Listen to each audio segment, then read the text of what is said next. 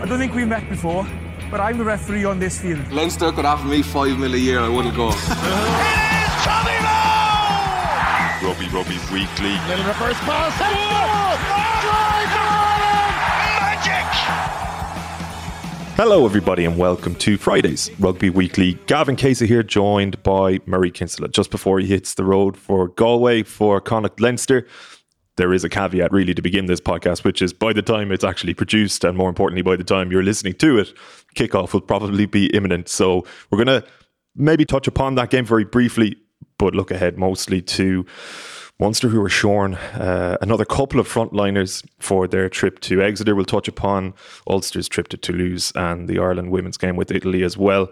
All of this we will look back upon on Monday with Birch on Rugby Weekly Extra for the 42 members. It's members.the42.ie if you haven't signed up yet and joined us on that move. But Murray, to begin with, how are you? Are you looking forward to tonight?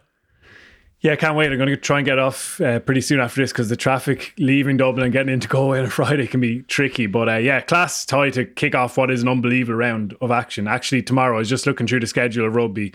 Jen, my missus, is away back down to Waterford for the weekend. So I've lined up Chiefs v Blues starts in the morning. Then you've got the Ireland Sevens from Singapore. You've got Drua versus Brumbies. Then you got Bordeaux against La Rochelle, as well as the Ireland Schools and Ireland Girls under 18s. The Ulster match against Toulouse, followed by Munster Exeter.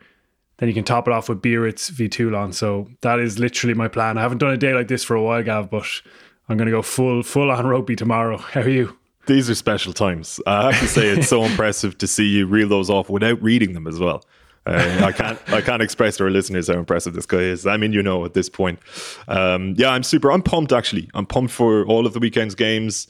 Look, I'm unabashedly a Munster fan. I don't really make any pretenses about that on this podcast. And we'll start with this game because as much as we're reluctant to, look, we just have to accept that Munster are going to be the story more often than not, but particularly this week and today when they've named their team and suddenly you're down Peter O'Mahony and Joey Carberry, as well as the 4 internationals that had been ruled out earlier in the week. But I have to say my overriding emotion after the initial shock or the initial little oh shit moment is one of excitement, because I always think, Murray, with individual players, we shouldn't ascribe ceilings to them, like in terms of talent identification, but in terms of how we perceive players, even as fans or as journalists as well. Because you look at somebody like, I don't know, Josh van der Flier, would you have said like 4 years ago that he'd be the player now, that he would become the player that he is now? And like, I think there are so many variables within individual players, right? Every player has like their own athletic capacity vaguely, but you can work on things like passing, technique, all of these sorts of things, and hit primes at different ages and all sorts.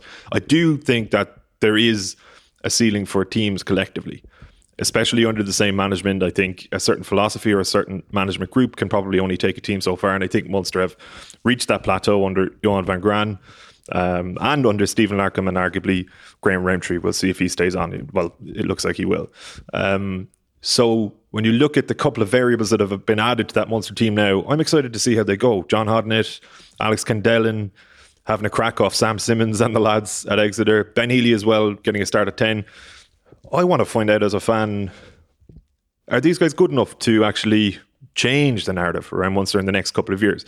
They're not going to win a European Cup this year. I'd be surprised if they get through this tie, to be totally honest. And even if O'Mahony and Carberry were available, and even if Kukoin, Tyke Byrne, Andrew Conway were available, I'd still would have been actually surprised if they'd gotten through Exeter, because as much as it looked like a kind tie on paper a few months ago, Exeter have won 6 of their last 8, and those 2 defeats have been pretty narrow. They look like they're rediscovering something resembling their best. And I think if Munster had all of those options available to them, the game probably descends, or the tie probably descends to a bit of a dick measuring contest. I think Exeter are a little bit better endowed than Munster and probably have the big game smarts to get over the line. So I like the little complication now in not really knowing. And again, as just a Munster fan, I'm just excited to see how these young lads go. I don't really care about the rest of the season personally. A load of people at home might disagree with me. I just want to see now what the picture might look like next season and beyond. And that's why I'm excited. I realise that I haven't even asked you a question. I've just kind of gone off on one. But what did you make of the team news? Yeah, it is exciting. I think you'd be excited if they get through and there's a quarter final as well. And absolutely, I think Munster should have strong belief that they can do it, even without those absences. Like, if you're cold and clinical about it, they're missing like over a third of their first choice team, a whole raft of experience in all areas of the team. Coyne in the front row, Byrne in the second row, 2 year first choice back rows, your leading 10, the guy who's been the kind of franchise man, and your experienced right wing. But there's a lot to be excited about. It's not a bad team on paper, certainly Munster. The front five is probably the area where you think there's not a whole lot of dynamic, explosive power in there, and that's probably an area they can muscle out. But let's not forget that Exeter are missing, Luke Cowan-Dickey, Johnny Hill in their front five. Jack Noel is missing with injury. They've not been great this season, and I still think Munster should be absolutely targeting this. I don't think they need to win away from home. It's 2 legs, let's not forget that. So absolutely keep themselves within touching distance. Ideally, obviously, win and bring it back to Thomond Park, and it would not surprise me at all if they go through. Even if both of them had been at full strength, I think Munster would have been my favourites for this tie. I don't think Exeter have been quite at that level. Listen, they might go to another, I suppose, level this weekend. It might be the making of them this season, but we know that Munster are always gritty in these circumstances. And I'm very excited to see Hodnett and Candellen starting, Ben Healy getting the big start in Europe that his form has probably demanded. Absolutely, it's been forced on Munster to a massive degree. But yeah, I agree with your anticipation of learning more about those guys. Someone like Fineen Wycherley with a massive job in his hands running the line out. Obviously they couldn't have paired Klein and Jenkins together there in the second row because neither of them can run a line out, so he's got a big role to play. Lockman's been in an Ireland squad very recently. He gets his opportunity to shine with Kilcoyne gone, and yeah, we'll learn a lot about them. Yeah, like on a cold factual basis, they're missing a huge number of players, but I think there's lots of reason to be looking forward to what Munster produce, and even thinking that they should be in with a good shout going back to Thomond Park. They will definitely think that, and I think especially those younger players will think that. They're going to be looking to take names and looking to absolutely sow it into some of their opposite numbers. But do you think there's a danger that people generally are overlooking Exeter? I can't help but feel as though, as much as they haven't been what they were this season, and it has been a difficult season. At the turn of the year, they lost 4 to 5 in all competitions at one point, and it looked like their season might disintegrate altogether. But they're 4th in the Premiership. Their recent form has been pretty good. Like, they ran Leicester pretty close a couple of weeks ago.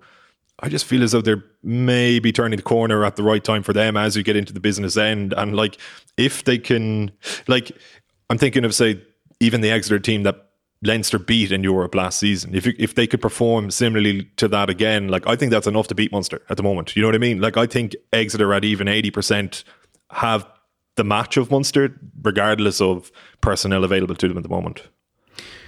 Yeah, and certainly it would be foolish to underestimate what they can produce. They can be such a cohesive, well-oiled machine of a team. Like, you look through their starting team, and it's not absolutely jam-packed with star names at all, really. Obviously, Stuart Hogg is high profile. Henry Slade plays with England. You've got Sam Simmons and his brother Joe, excellent players for him. But there's a lot of guys there who aren't international superstars. And the quality of Exeter has been how they function together and how cohesive they have been. And that hasn't been the case.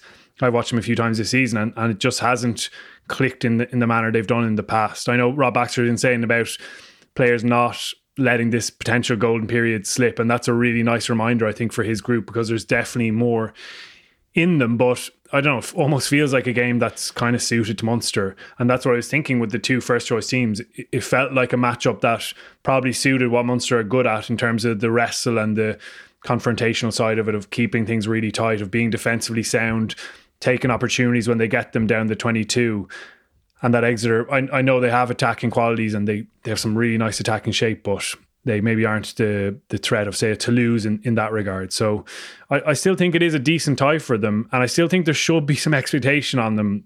Like Munster can't just accept, we go out in the round of 16 again. It's not where the province should be. And I know there's injuries here, but these are the players that everyone has been clamouring for. These are the guys who've been, I presume, behind closed doors, demanding more of this opportunity because they have been playing well. And even you look at the bench, there's Craig Casey still on the bench. He had a good shout. And I know obviously when you remove a whole lot of experience from the team, you've got to have that balanced out. But he's been pushing hard. Thomas Ahern's a guy with loads of more further potential even, and that's exciting as well because it will be an absolute 23 man. Diarmuid Barron again in the front row.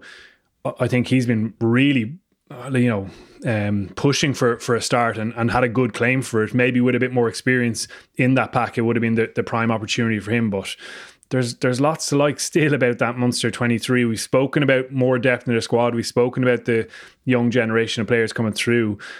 And I think Munster fans should be hoping that this is their moment. We thought Wasps was a bit of that moment because a lot of guys did come in and step up and take their opportunity against what was, let's be honest, a much weaker Wasps team than they're playing Exeter. But yeah, I think it'll be really powerful and really positive for the province if we see those younger guys again leading as they did last weekend.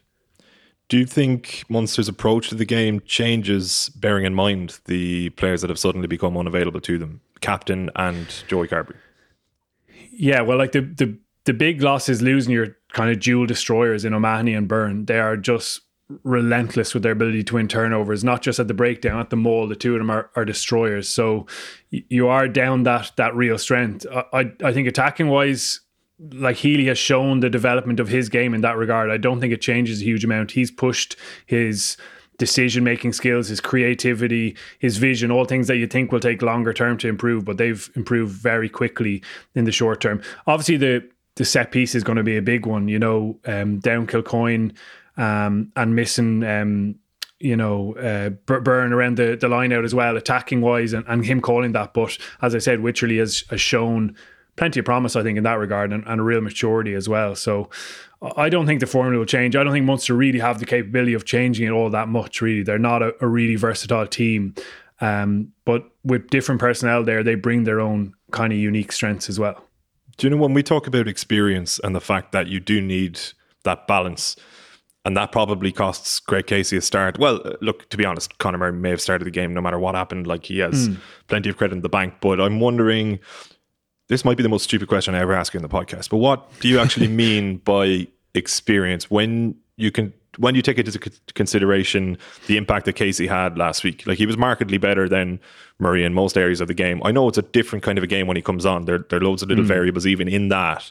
But when you see a guy just playing a little bit better than the other guy at the moment, to most people's eyes, what is the experience that Murray brings to the table that actually counterbalances that and it tips it in his favour in terms of getting that starting berth? Yeah, I think things like, well, his kicking game is certainly much better, and that's a massive part of the first 60 minutes of any game, and trying to control field position and his understanding of trying to be in the right field position. Like, as you say, Casey comes on and the only job he has there is just to lift tempo, go with the ball every time. There's nothing else really to his job. He did it brilliantly, as we discussed in the members pod in quite a bit of depth after the game on Monday. Great chat with Birch there. But yeah, Murray has the I suppose built up awareness of different situations in games, and like, let's not completely overstate his perceived malaise as well. Like, it's not all on him. Him and Joey are probably the often the fall guys for stuff around them not being as smoothly functioning. Owen was talking about it on Wednesday about how Carbery could have benefited from better communication outside him, when he looks a little bit flustered on the ball, it's often because there's not that chat coming in from the outside. So I do think Murray is composed around that, even when there's a bit of pressure on, when there's not much going on around him. When he's on the ball at the base of a ruck, he deals with it well. He defends really well. That's another strength of his game. And then just the big decisions in matches, the flow of the game, whether to go to the corner, whether to go to points, they'll all be really important, particularly with the two ties here as well. So I can see why he's stuck with him in there. But as we said, like, what a brilliant 9 to bring off your bench. He's going to be a key part of it, as are every single one of them. I can't wait to see Thomas Hearn get on in a big European tie. Jenkins, I know he lost the ball in contact a couple of times in the last 2 games since he's been back, but I thought he did bring a nice bit of grunt in the tackle and even some of the set piece stuff as well. So handy to have a big unit like him to come on also. Yeah, I certainly hope I'm not guilty of overstating Murray's perceived malaise. Like, I thought he came on at Twickenham only a few weeks ago, and I thought he was sensational personally. Yeah. Just that when you've got a guy like Casey kind of buzzing a little bit, and you kind of wonder, is it time to strike while the iron is hot? Maybe not tomorrow. Well, certainly not tomorrow. Looking at the starting 15s, we'll see what he can do when he comes on. I found myself questioning what I was doing with my life earlier, Murray, when I was looking through Toulouse's record at home in European knockout games. And I went back as far as their last defeat, which was actually to Leinster in 2006, in terms of just home knockout games. And I questioned what I was doing with my life for two reasons. Number one, it turned out that stat that they'd won 9 out of the last 10 home knockout games was actually readily available on their website. I didn't need to trawl through the records. And number two, who cares, you know? Like, you know, we often talk about these stats where it's like, oh, they have this unbelievable home record stretching back as far as whenever. Like, most of these players have barely played in any of those games, and Ulster haven't. So, I don't know. It's like, if you're just looking at this game objectively between two sides, one of them is in really decent form in Ulster, obviously a couple of hiccups in South Africa, one of them unlucky. The other is having a very indifferent season. It just so happens that they're also the European champions and a great French giant in Toulouse. Yeah, and again, like, Ulster don't have to win this. You know, they don't have to break that kind of streak. They just have to be nicely in touch and then back themselves at home. It's clearly been perceived as an advantage to be back at home with your second leg. That's how the organisers of the competition slanted it. And I definitely think that's the case. And I would be shocked if Ulster aren't able to trade blows with Toulouse here. We know that their attack is going to be brilliant. We know DuPont's going to have moments where Ulster just can't shackle them. They've got a really impressive punchy pack, albeit they're missing Julian Marchand. He's a blow, although we know Mauveka, his fellow Grand Slam winner, ain't the worst replacement. They've got a really dynamic back row with Elstad Flamand, who's been really good the last couple of weekends watching Toulouse. His carrying has been excellent, just his ability to change up on the ball. And Francois Crowe, who was brilliant for France in that Six Nations. So there's a massive meaty pack there, as well as those halfbacks who make brilliant decisions. Lebel on the wing is a really good finisher, so they'll score. But like, Ulster's scoring power is almost unrivaled out in their back line when you've got Balakoon, Hume and Larry in such form. And Henderson back captaining the side. They've got Dwayne Vermeulen's experience there, another kind of addition that they've had over the last season that, you know, I think the last time they went to Toulouse and it didn't go well for them. It went well for Michael Airy, actually, when he moved into out half, but it didn't go well for Ulster as a team. And he probably brings some of the stuff we've just spoken about with regards to Murray on an even bigger scale, I think, given his World Cup winning status, and having him there for this occasion is massive. So again, I would be surprised if Ulster aren't able to really realistically take this into a second leg. And that's why it's so fascinating. Like, all the players all week just saying we haven't mentioned or spoken about leg 2, but it's a class dynamic. And I can't wait to see where everyone lies and then try and figure out the following weekend exactly how much they need. It's going to be really interesting. And I fully expect this Ulster team to be right in the mix. Yeah, I think the second leg starts to enter your mind when you're checking the scoreboard with 20 minutes to go. It's that kind of thing, isn't it? There's no point in thinking about it now, but it'll certainly become relevant in the final quarter. Ireland women, you're just off that presser. We discussed it on Monday's members pod, the importance of beating Italy. This has become a really crucial game, and for Greg McWilliams and his staff to offer an actual tangible sense of progress, even though, listen, we're blue in the face from saying we can actually see what they're trying to do in certain areas of the game. There are loads of other areas of the game that they badly need to work on, but just to have a result to point to and go, okay, this is a starting point. Our hard work over the last few weeks has gotten this result. We build from here. So will they do it, to your mind? They should win, I think. Yeah, they're at home against Italy, and really a team who are in the same position as them without having the contracts in 15s and the ability to grow their game that way. Interesting to see the 4 changes to the team. I think Christy Haney, who came on last weekend, they were really pleased with her making her debut. Gets a start at tight head prop, having probably been patient enough over the last few years in Ireland. Hannah O'Connor to 8 makes sense for me. I think she's really good around the set piece. She's obviously in the leadership group as well, and brings a kind of calm, level head to it. Catherine Dane, I think that's been a real kind of toss of the coin really at 9, and Avian Riley's had her chances to get a taste of Test rugby, but she brings a really nice passing game. The back 3 is the most interesting one. Bevan Parsons returns. This is what everyone kind of wanted to see, the wing sensation back. She brings real scoring power, but it means Lucy Mulhall moves now to fullback, and I can't remember seeing her play there in 15s at fullback. It's a big move. She's done well, obviously, on the wing, but you've got a lot of space to cover there. So the three of them with Amy Lee Murphy-Crowe, as well as the 9 or 10 or whoever sits in the backfield, are going to have a lot of work to do. Emer Considine, as we mentioned, is one of the most experienced players in the team. So an interesting call, I suppose, to leave her out altogether.